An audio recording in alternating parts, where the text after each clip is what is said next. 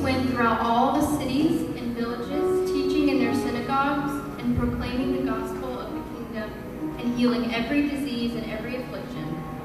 When he saw the crowds, he had compassion for them, because they were harassed and helpless, like sheep without a shepherd.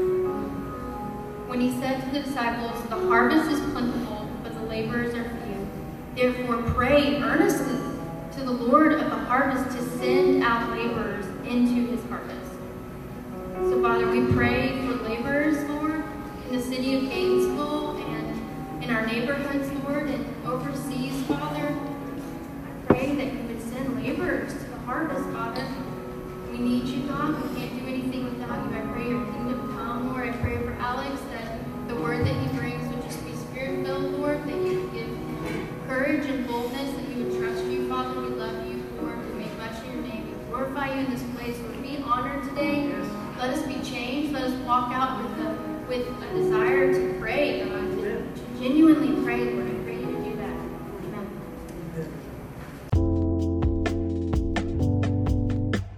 So here we are on Mission Sunday, and we've read Psalm 96 about the global call to the nations to worship the Lord. One of my favorite psalms in the whole Bible, Psalm 96.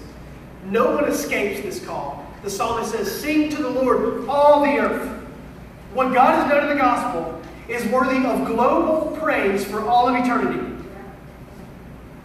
And we've been confronted with the reality now of who we are in Christ. We see in Acts chapter 1 that Jesus ascends to the right hand of God. He says, "Listen, I'm coming back, but before I come back, I'm going to give you the first fruits of your salvation, and you're going to experience it in its fullness one day when I return. But until then, I'm going to give you the Holy Spirit.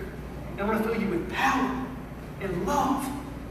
And I'm going to give you greater works to be done than I even did when I was on the earth." That's what the scripture says. And in Acts chapter 2, what does he do? He fulfills his promise. Jesus sends his Holy Spirit, and fire settles upon every person, and they go and preach the word of God with boldness like they never had before. We see these things. And Jesus' word in Acts chapter 1, verse 8, ties the receiving of the Spirit, like we just read, it ties the receiving of the Spirit with the witnessing that God's people will do in the world on his mission. Matter of fact, we just read that their receiving of the Spirit led to fruitfulness in God's mission unlike anything they had ever experienced or known. We have the Holy Spirit. We have it. And now we arrive at such a beautiful passage.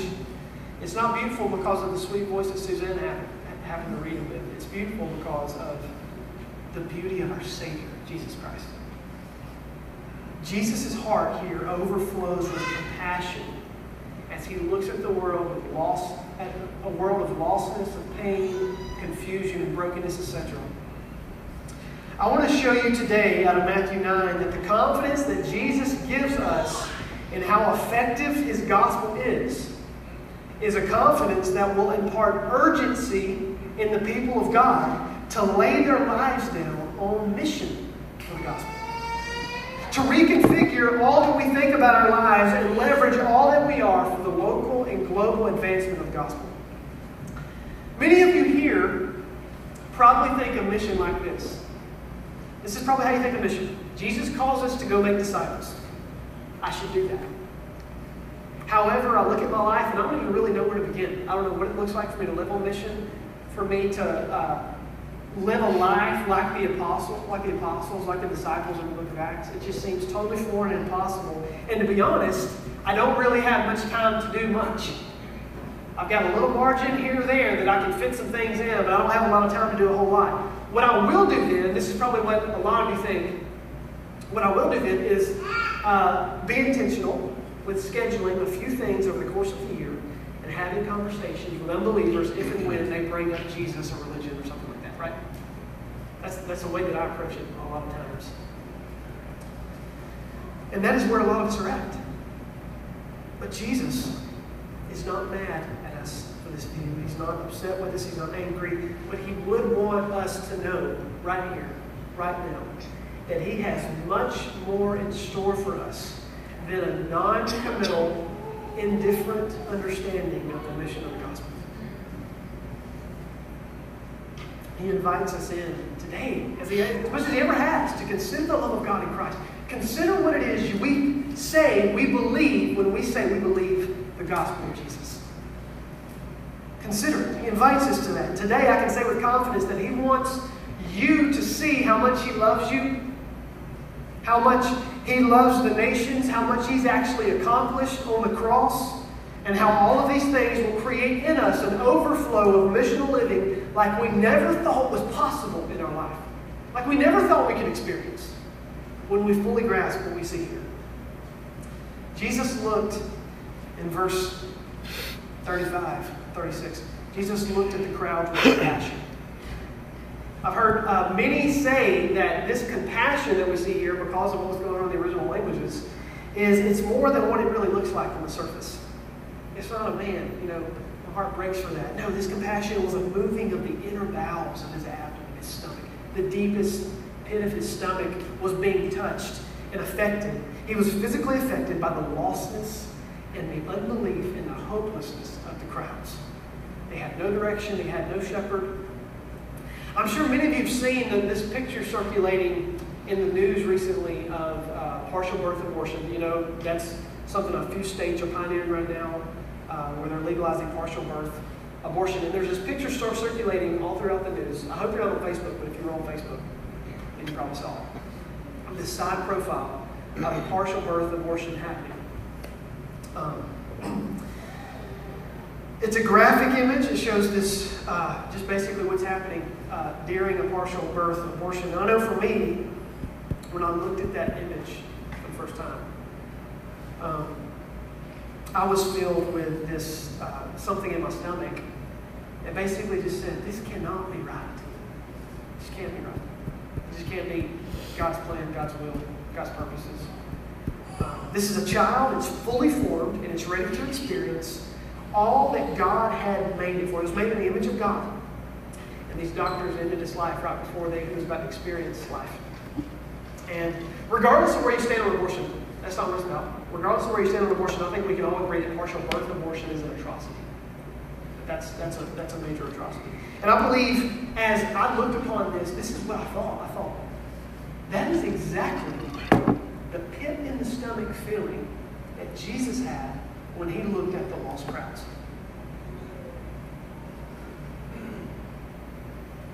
Because He doesn't desire that any should perish, but that all would come to a knowledge of the truth.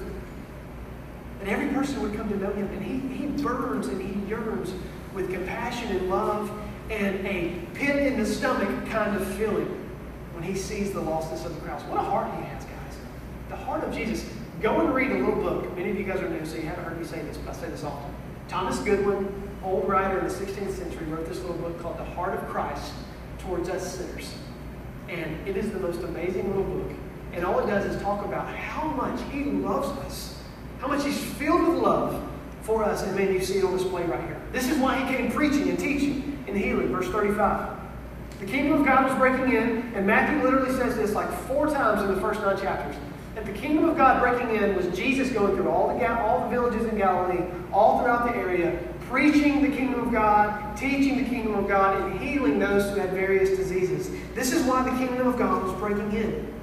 God demonstrated the love we see on display for the people in this, is that while we were still sinners at the right time, God came and died for the ungodly. That the lost sheep of Israel would not be lost sheep anymore. That the nations would not remain in idol worship anymore. The idol worship that defined them and took their culture over, that led them to death. But that they would have life. That is God's heart. That is what we see here. A heart of compassion and love and kindness towards us and towards the people here in this passage. And this should be confidence for us that we should feel the same way. But this type of motivation is not gospel motivation. It's not enough to say that we should feel this way because Jesus felt that way. Because that's not going to get you motivated, and that's not going to allow you to suffer on mission for the gospel. So Jesus gives us true, deep, life-changing, paradigm-shifting, wholehearted life reconfiguration when He says this. He says, the harvest is plentiful and the laborers are few. Therefore, pray earnestly to the Lord of the harvest to send out laborers into His harvest. I believe what Jesus says here is all the motivation we need to take the Gospels to the nation, for the gospel to take over your heart, and for the Spirit to be poured out in abundance over our city. To live lives on mission.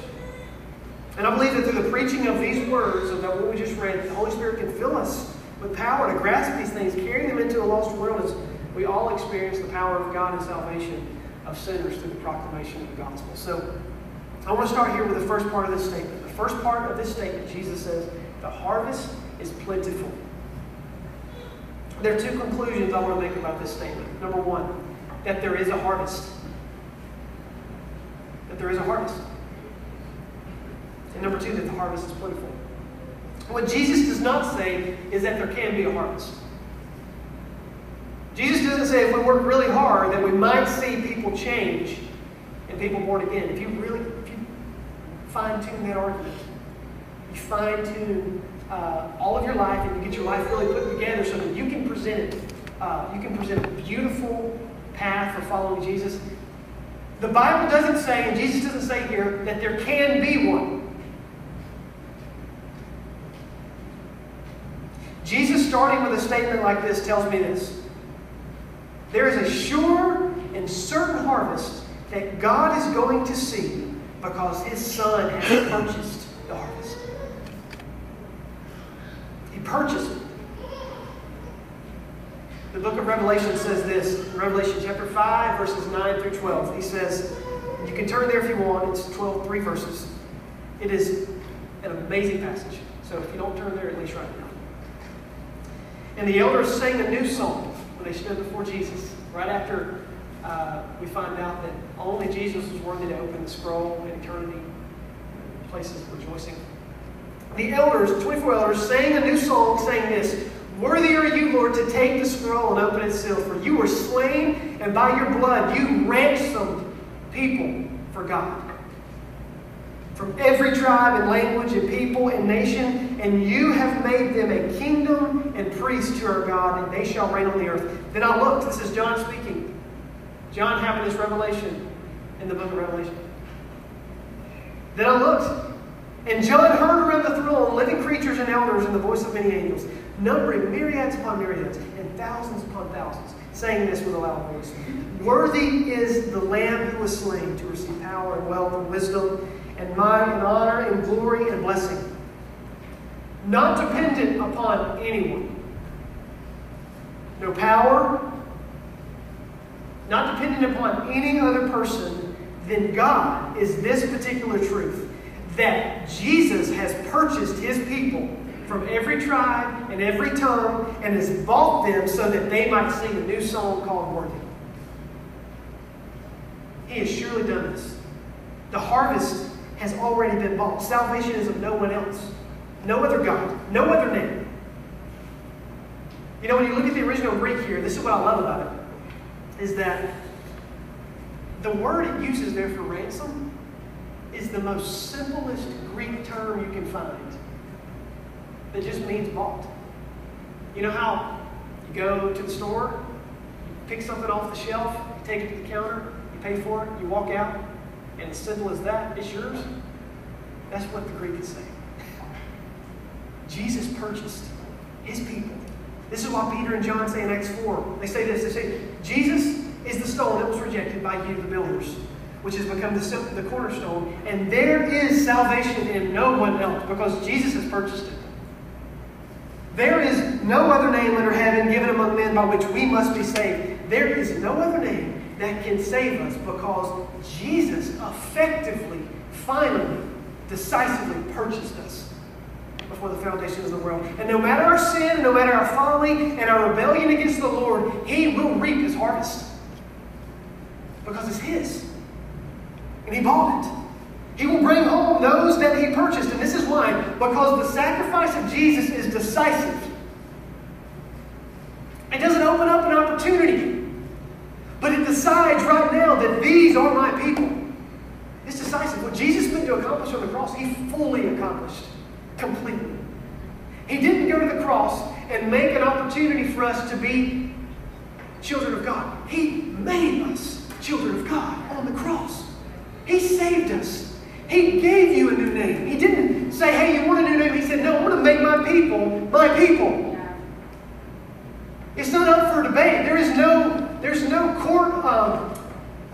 courtroom in heaven deciding whether or not these things are going to happen. He decisively accomplished your salvation on the cross. He has decisively accomplished full atonement for the sins of his people. And in his resurrection, we can be sure that he accomplished full redemption in the presence of God. We are completely his, and not only us, but the full harvest which he purchased even before we believed. Before we believed, I mean, we look at the like Ephesians 2. Ephesians 2, I reference every week because it's a good framework for us to think about what's happening in our life. Ephesians 2 says we were dead in our sin, but God, being rich in mercy, because of the love with which he loved us, even when we were dead in our sin, God made us alive in Christ. He did a work that was totally decisive. It's not dependent upon what we do. It's not dependent on how well you share the gospel. People are saved. It's not dependent upon how well you believe the gospel and how great your lives put all together. Jesus saved us. He picked us out of the pit. A pit that we could not get out of. He has saved us, guys. He is worthy of praise. And his global purchasing effect that he did is create in all the nations, among every tribe and people, a new song called Worthy. This is something he has accomplished. This is a reality that in eternity is not up for debate. This is not a new song that's a suggestion. It's not on the recommended playlist for Spotify. It is something that's going to be played and be sung for all of eternity.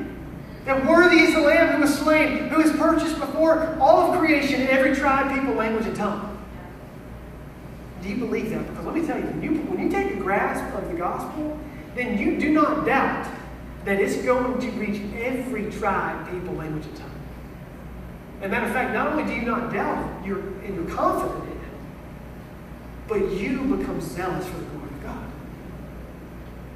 Is that in your heart? If this is true, if God is the one who bought the harvest, purchased it, plain and simple, then the gathering of the harvest is not dependent upon us or anyone else. The harvest is not negotiable. It's not up for discussion. The harvest is God's, and he has bought it with his blood. Therefore, if the harvest is God's harvest, then the harvest is God's doing.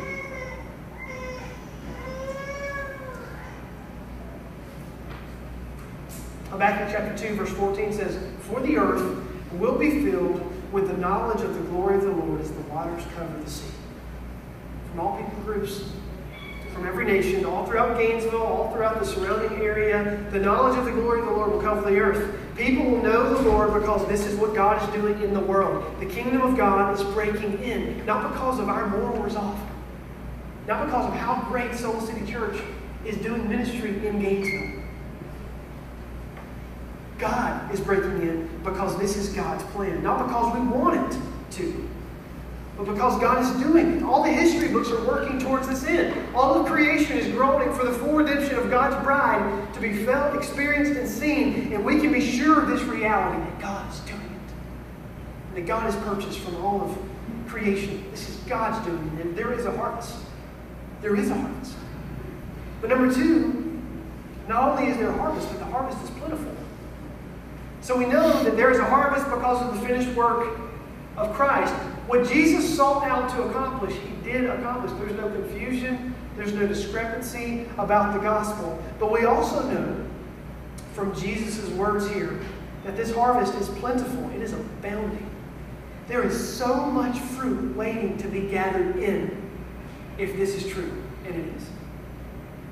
The power of the cross is so great that every nation, that every people group is going to bear fruit in keeping with repentance, is going to call upon the name of the Lord, the only name that can save. When I think of the word plentiful in my mind, when I think about this, I immediately go to a childhood memory I have of my nanny. My nanny was the most godliest woman in the world. She was amazing. She was so great. She had this 1970 yellow Granada. Does anybody know what a Granada is? 1970 yellow Granada. The thing was basically steel. It was like a steel car. It felt like it was about 70 feet long. That's about how it felt. I used to ride in the back of that thing going to church right down the street on Sunday nights. I used to go to church. Anyways, this is a side note. But during the summer, me and my brother, we would stay there, and I could talk all day about that period of our life. It was just crazy, you know. She didn't have cable TV. I come and stay, I'd be so bored, so we'd go outside, and that's just what you do. You just played outside, and we just did anything and everything. I built this fort out in the woods. It was amazing. But one thing that I remember about that time is there was this apple tree in her yard. She had this green apple tree. And my mouth can still taste the sour of those green apples. I mean, it was just like, if you got one that wasn't quite right and you've been into that, it was like, anybody remember Warheads? It was like a Warhead times 10 of what that sour green apple was. But every year, I would always remember going to the apple tree any time of the day during the summer. And there were always apples just everywhere. Small apples, big apples. They were just covering the entire ground. You couldn't walk. I didn't wear shoes during the summer at my daddy's house when I was outside. And I'd walk over there and just like get a little too aggressive walking that direction and step on like 15 apples so I could break my foot. But there were apples to pick. There were some apples that were so ripe that they fell off the tree. There were just apples everywhere. And this is the type of abundance that Jesus is talking about when he says, the harvest is plentiful. There's an abundance of fruit being ready to be born. There's so much that Jesus has accomplished on the cross. There is so much he's accomplished. The cross of Christ has effectively bought people from every tribe of people, language, nation, and tongue. He's bought people. Don't you think about how many people are in the earth. Think about how many people are over the course of history. Jesus has bought people, and it is plentiful what God is doing in the world. We don't have to, this is the beauty about the mission of God in your life. You don't have to seek it out. God is moving. The Lion of Judah is on the move everywhere you turn your head. Because Jesus has bought global praise of all the nations. In Gainesville, and beyond, in Atlanta, in the United States, everywhere you look, God is doing a move because Jesus accomplished so much. It is plentiful. The mission of God, that what God is calling us to, is not scarce. It's abundant. It's full of fruit at every turn. There's so much that God wants to use us for because of the plentiful souls that are waiting to hear the gospel. There's just so much he wants to do. But Jesus continues. And where we should be rejoicing and sit in the power of the Spirit right upon that sentence. He continues and says that the laborers are few. Even though the harvest is plentiful. Even though there is so much fruit awaiting those who would give their lives to the mission of God. So few labor over the harvest. So few. And this rings true for us. This is a prophetic word throughout all of history that God's gospel is so powerful that he takes the faithless of just a few and he makes his glory known throughout all the earth. And I think one of the major barriers, or a few of the four major barriers I was thinking about of why people do not labor for the gospel. People do not live their life on mission are these. Number one is fear. Man's approval. Looking for something that the world will offer you and being afraid if you step out in faithfulness to Jesus that you're going to be rejected and you're going to be persecuted across the world. The second one I thought of is just maybe just a lack of faith. I mean, here we are, reading the Bible. Do we see what we're reading? That Jesus has purchased his people. And he calls us on to a mission. The Son of God, who ascended to the right hand of the throne, came to us and says at the end of Matthew in chapter 28, go and make disciples of all the other men. What are we waiting on? Maybe because we don't really believe the gospel. Maybe because we really haven't taken hold of this. And we've talked about this as a church, that what we believe about our sanctification, so sanctification would be a fancy Christian term that basically means us growing towards and becoming like Christ. Sanctification for us is just justification by faith being worked out into every area of your life. So just believing the basic tenets of the gospel in every area of your life. That, hey, listen, God loves me. That affects how I parent. God loves me. That affects how I work my job. God loves me because of the work of Christ. It affects how I spend my recreation time. That's just sanctification being worked out. And I think a lot of reasons why we fail to labor for the gospel is because of some of these things, namely lack of faith. We just have not believed the gospel and believed the truths that we see here in the Bible, that Jesus is Lord, and that we are a part of a new kingdom, a new family. All that defines us now is not our ultimate identity, but we're a part of this new kingdom breaking in that began and was culminating in the person and work of Christ when He came and He died on the cross for us and rose from the grave. And we're part of this new initiative that God's doing of redemption and throughout all the earth. And He has allowed us to be a part of that. He's invited us in to the most life-changing revolution that this world's ever experienced. And here we are, by God's grace, hearing the Word of God, given an opportunity to really commit to this urgent mission, this urgent call to make disciples in all the earth. Another one is busyness. We don't labor for the gospel because, let's just be honest, we're really busy. Americans are very busy. We're the best at that. When I was in India, they took a 2-hour break where they took a nap. Everybody in the whole city took a nap. Amen. Like, what are we doing with our lives? We're so busy. Jesus comes, but this is what I was saying. Jesus comes in the midst of that busyness to reconfigure our lives. Remember what we talked about last week, Matthew chapter 11, or end of chapter 10. If you do not love me more than anything else, more than your family, more than your kids, you're not worthy of me. Jesus comes in, He invites us into a new plan, a new kingdom, a new pathway for our life, and He reconfigures all that we think. What if we looked at our lives in the midst of all of our busyness and God's mission was the priority? If God's mission was the priority, then nothing would be off the table of not being able to negotiate. What do I mean by that? Well, I only have this much margin in my schedule. I only have so much room for me to do this or do that, or really devote myself to sharing the gospel or discipling other men and other women. Well, maybe God is wanting you to reconfigure all that you are for the sake of the kingdom of God. Maybe Christianity is not this addendum to life. Maybe it doesn't fit in our cute little boxes that we have set up. And maybe Christianity is a wholehearted change of everything that you are. Maybe it's being born again. Maybe it's looking at all that you are and saying, I want to make much of your name, Jesus, even if I lose everything that I have.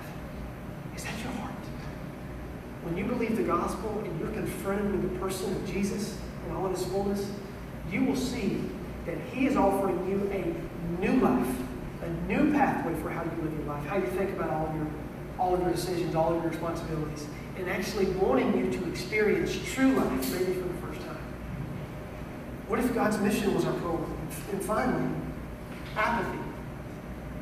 Apathetic churches, apathetic believers, indifference, an attitude of don't care. If this is you, I pray you see the grace and mercy of God and the gospel, and you repent today. You turn from being indifferent towards the mission of God. Jesus has given you a place in the kingdom of God. He's given you a place in His church. And your lack and your disobedience hurts us all. Because we're one body, we're one bride. And I encourage you to look at the gospel and see the person of Jesus and turn from your sin and turn to Him. And let us all commit to follow Him like we never have. So the harvest is plentiful. Laborers are few. And He gives us instructions here that I want to spend the rest of our time on. He gives us instructions. And there's 3 things I want to highlight. One is not explicitly in the text, but I believe it's implicitly in the text. So 3 things. If the harvest is plentiful, if there's a harvest and it's plentiful, and Jesus has accomplished what He says He's accomplished, then we should pray. The scripture here uses a word, diethete, Matthew chapter 9, verse 38, and it literally means to bind. Therefore, if the harvest is plentiful and the laborers are few, grab a hold of God. Wrestle with Him in prayer. What do we see see in Jacob? Jacob's like, listen, Lord, I'm coming to you, and I'm not letting go of you till I get the full blessing. That is what God is calling us in here to do right now as a body, to commit right now. Listen, Lord, there's so much more that you want to do in our city, in the world. There's so many more missionaries you want to send out. There's so many more trips we need to take to the nations to carry the gospel. There's so many more places in this city that your name has not been named. So we come to you, we humble ourselves, and we come and say, we want to grab hold of this, and we want to do it, and we want to be used by you, and we're not going to stop praying until we are. That's what the gospel calls us into. This wholehearted devotion, this commitment together, this resolve inside of us through the power of the Holy Spirit to say, I am taking the gospel to the nations, and Jesus, I need you. And guess what? He's going to meet you there. Because his heart is more that people would come to Christ than you desire it. Yeah. He desires for the nations to be glad at his salvation more than you even know about it. Pray that God would give you an overwhelming love for Jesus that flowed into all that you do, into everything that you do. What if in your heart you love Jesus so much that you could not stop talking about it? Let me tell you, there's people in our church that way. There's people that are starting to become that way because of the power of the Spirit. There's certain people, when I see them, I mean, I really care about what they're doing in their life. I really do. Sincerely, I do. But listen, Jesus is Lord. And our conversation goes there immediately. It overflows. Jordan London's one of those guys. Hey, man, how's your day today? It's good. But listen, Jesus is so good. Jesus is so great. That's how our conversations go. That's what deacons are about, right? Pray that God would give you overwhelming love for Jesus. And if you don't have it, it's okay, because he invites you in right now to consider the love of God that he's shown to us in Christ. Pray that God would use our church in Gainesville and beyond. Listen, we should be committed. We should be fervent as a body because of what we say we believe as a church, to gather in prayer and seek the Lord like we never have. Some ways that we do this: we have prayer nights regularly. Other things, we have prayer. If you have your liturgy handout, you will see that there is 2 ways that we pray on a regular basis. Women gather at 5:30 on Thursdays, and they pray. This past Thursday, maybe 2 Thursdays ago, something like that, they just walked around the city of Gainesville, and I'm just like, surely the Lord's going to break out. The Lord's going to break out. Because our people are praying. I want you to be a part of that. I want you to be a part of it, to where one day we're going to be standing in eternity. And I know this is the case because Psalm shows us. There's this passage in Psalms, this verse in Psalms, where the scripture literally says, when the Lord restored the fortunes of Zion, we were like those who dreamed. And we can't even begin to dream what God is going to do in our midst, what the gospel has surely accomplished and purchased, that he wants to do here in our city. And one way that we can press into that more than ever is just pray. Take hold of God like Jacob did. Take hold of it. Bind, to bind, literally to bind. Think about that. What does that even mean? Like taking hold of all that is the chaos of something, bringing it in, taking hold of it, grabbing it. Like I think about Ezra. Ezra, my little girl, she's running around like crazy. She is talking our heads off. And it's great. It's such a beautiful season. But there's sometimes, like literally, there's sometimes where she's running around the house and I just got to grab her by the arm and like tell her some kind of instructions to do. Like, I mean, you know, I just got to grab her and just be like, hey, calm down, look, focus right here. Eyes on me. We need to go to church. So we need to get your diaper on, we need to get whatever, you know. That is literally what the scriptures say. That type of prayer is like grabbing hold of God and being like, Jesus, send us, Lord. Send us to the nations. Use us for your glory. Do a work here. And man, that is a prayer he is dying to answer. He is eagerly waiting for you to ask. Ask and I will give you the kingdom. Pray that God will raise up men and women to go. So another thing, just, you know, those prayer times when we get together, but also in your private life, praying that God would do this. And I think where we should probably start, as I've kind of already said, is start with your heart. Maybe there is that indifference. Maybe there is that fear. Maybe there is that lack of faith. You don't believe the truths of the gospel. It's okay. Just start there in prayer. Because prayer is not us doing anything but adopting God's heart. Is us sitting before Him and saying, I don't get it, Lord, so I'm going to gaze upon You for a season, and Him giving you His heart. You've seen who He is, what the mission of the gospel is. The second way, the Scripture says here, harvest is plentiful, laborers are few. Go to the nations and pray that God would send more laborers into the harvest. Send more laborers. I'm doing a lot of Greek this morning, guys. I'm sorry. The Greek word for sin is ekbale. You know when it's used? You know another time that word is used? Is when Jesus is casting out demons. It's about the only other time we see that particular word being used, is when He's casting out demons. And this is what I know about this. This word is like very aggressive. I mean, every time we see it used in the New Testament, we're seeing Jesus like saying something, demons fleeing. Like a good example is when Jesus cast out the demons out of that man, and they go into this group of pigs, and the pigs run into the water because He has authority over evil. Evil has no claim. He has authority like that. The Scripture here is calling us to sin with the same kind of aggression.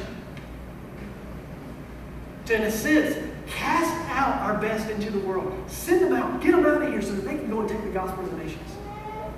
The kingdom of God, I may have said this before, when lived obediently and faithfully to Christ, is full of gospel goodbyes. It's full of goodbyes for the kingdom of God. It's full of people parting ways so that Jesus can be multiplied to the nations. It's full of sending your daughters and your sons and sending your best friends to a new part of ministry. It's full of multiplying community groups where we had a great time and I want everybody together, but guess what? Now it's time for us to multiply a group off and see Jesus' glory cultivated even more. It's full of planting churches where 50 of you go with whoever our next church planter is to go plant a church down the street because we want to cultivate the glory of God. It's full of all of these goodbyes because one day we're going to be reunited and all that God wanted to do in the earth will have been accomplished and we will be with one another for eternity. This is just a momentary thing. But until then, we aggressively send you out. We cast you out. And we see God's glory manifested like it never has before. Let's see Solace City Church send more missionaries and more businessmen and women to the lost sheep that are all over the world. And especially here in Gainesville. Right here in Gainesville. Let's see that happen. Maybe it's China. Maybe it's Tajikistan. I want to go to Tajikistan. Just because of the name. Bhutan, Europe, South America. Lexi and Bernadette are going this fall. Yeah. Amen. Amen. Alex, Lavasser, Colin, Lydia, Taylor, Logan. Am I saying that? That's it. Are going. Well, they're going. They're going to Young Life. And they're going. They were so excited, guys. I was spending some time with them, and I could just see the excitement. Jesus was about to break out. And let me tell you, he was going to. He's going to. He's probably doing it right now. Joel's going to the nations. Joel's going to the talk. This is the church, and let us press even more into this. Let us press even more into sending people. And I'm not talking about just sending the nation. I'm talking about sending down the street. Just keep sending and casting out and saying, you need to be mobilized for the glory of God. So we're going to do it. Let us send. And finally, let us go. Implicit in Jesus' words here is a call to go. Matthew 10, literally following what he says, the harvest is plentiful and the laborers are few. Pray that the Lord of the harvest would send out laborers into his harvest. He sends them. The next chapter, Matthew 10, he sends his disciples to go and take the gospel in this little bitty short-term trip to preach, teach, and heal all throughout the surrounding area. Jesus sends out his disciples to carry the kingdom into the world. And we already saw that with Jesus going to the Father, he's given us greater things to do through the power of the Spirit than even he did. We saw that in Acts chapter 2. We have the Holy Spirit, and he is calling us to go. If we're going to pray that God would send, and we're going to send, then you better believe he's definitely calling us to go. Yeah. He's calling us to the people who do not know the gospel. Look at your life. Are you surrounded with people who do not know the gospel? God wants you to see the love of God in Christ and see how he has given you so much power in the Holy Spirit, where you can leverage all of your time, all of your resources, all of your thoughts and capacity towards the mission of God here in Gainesville and beyond. So 4 things I want to say about how you do that. Number 1, Mark 14 is this passage where Jesus is anointed at Bethany. And the lady comes before her, she bursts this perfume, lays it before Jesus, anoints Jesus. Start there with going. And what do you mean by that? What I mean is treasure Jesus in your heart and let it overflow into all that you do. Treasure Jesus with what you have. He's not calling you to more complex scheduling. He's not calling you to go to a community one time a week, pull out of there, and get your mission bug taken care of. He's calling you to treasure Him with your life, and how that looks is by you actively engaging the mission of God with all that you have. It's a lot. It is, but it's not burdensome when you believe the gospel. The question for us when we see the mission of God and the all-consuming nature of His mission is not, wow, that's a burden. The question is, wow, have I even believed the gospel? Because of the fact that I see it as a burden. Treasure Jesus with what you have. Mark chapter 14. Acts chapter 4. Open your mouth and speak the word of God with boldness. At the end of Acts chapter 4, all the believers are gathered together and they're praying. And they pray, after persecution of Peter and John, they pray, Jesus, use us for your glory by giving us a word of boldness on our tongues to see the gospel go forward like it never has before. Do that. And the last thing I want to say is John 13. John 13, verses 34 and 35. Commit to the church to love one another as the world watches. One of the best ways that we can cultivate the glory of the Lord in the earth is by devoting ourselves to our people and inviting the world to watch. Because what happens in the local church is a rehearsal. This is a Friday night rehearsal for the big play that's coming. We're rehearsing the ethics of the kingdom of God. And one day, Jesus is going to return and He's going to break up in His fullness. And it's not going to be rehearsal. It's going to be the real stage. The spotlight's going to be on Jesus, and we're going to be watching, and it's going to be glorious. But until then, we rehearse it, and we come, and the world watches, and they see this new kingdom, the upside downness of this kingdom, and says, what in the world is going on? And we preach the gospel. And Jesus saves because He has purchased, before the foundations of the world, people from every tribe, language, nation, and tongue to be represented before Him, holy and blameless, to the praise of His glory, singing this song, worthy is the Lamb who was slain.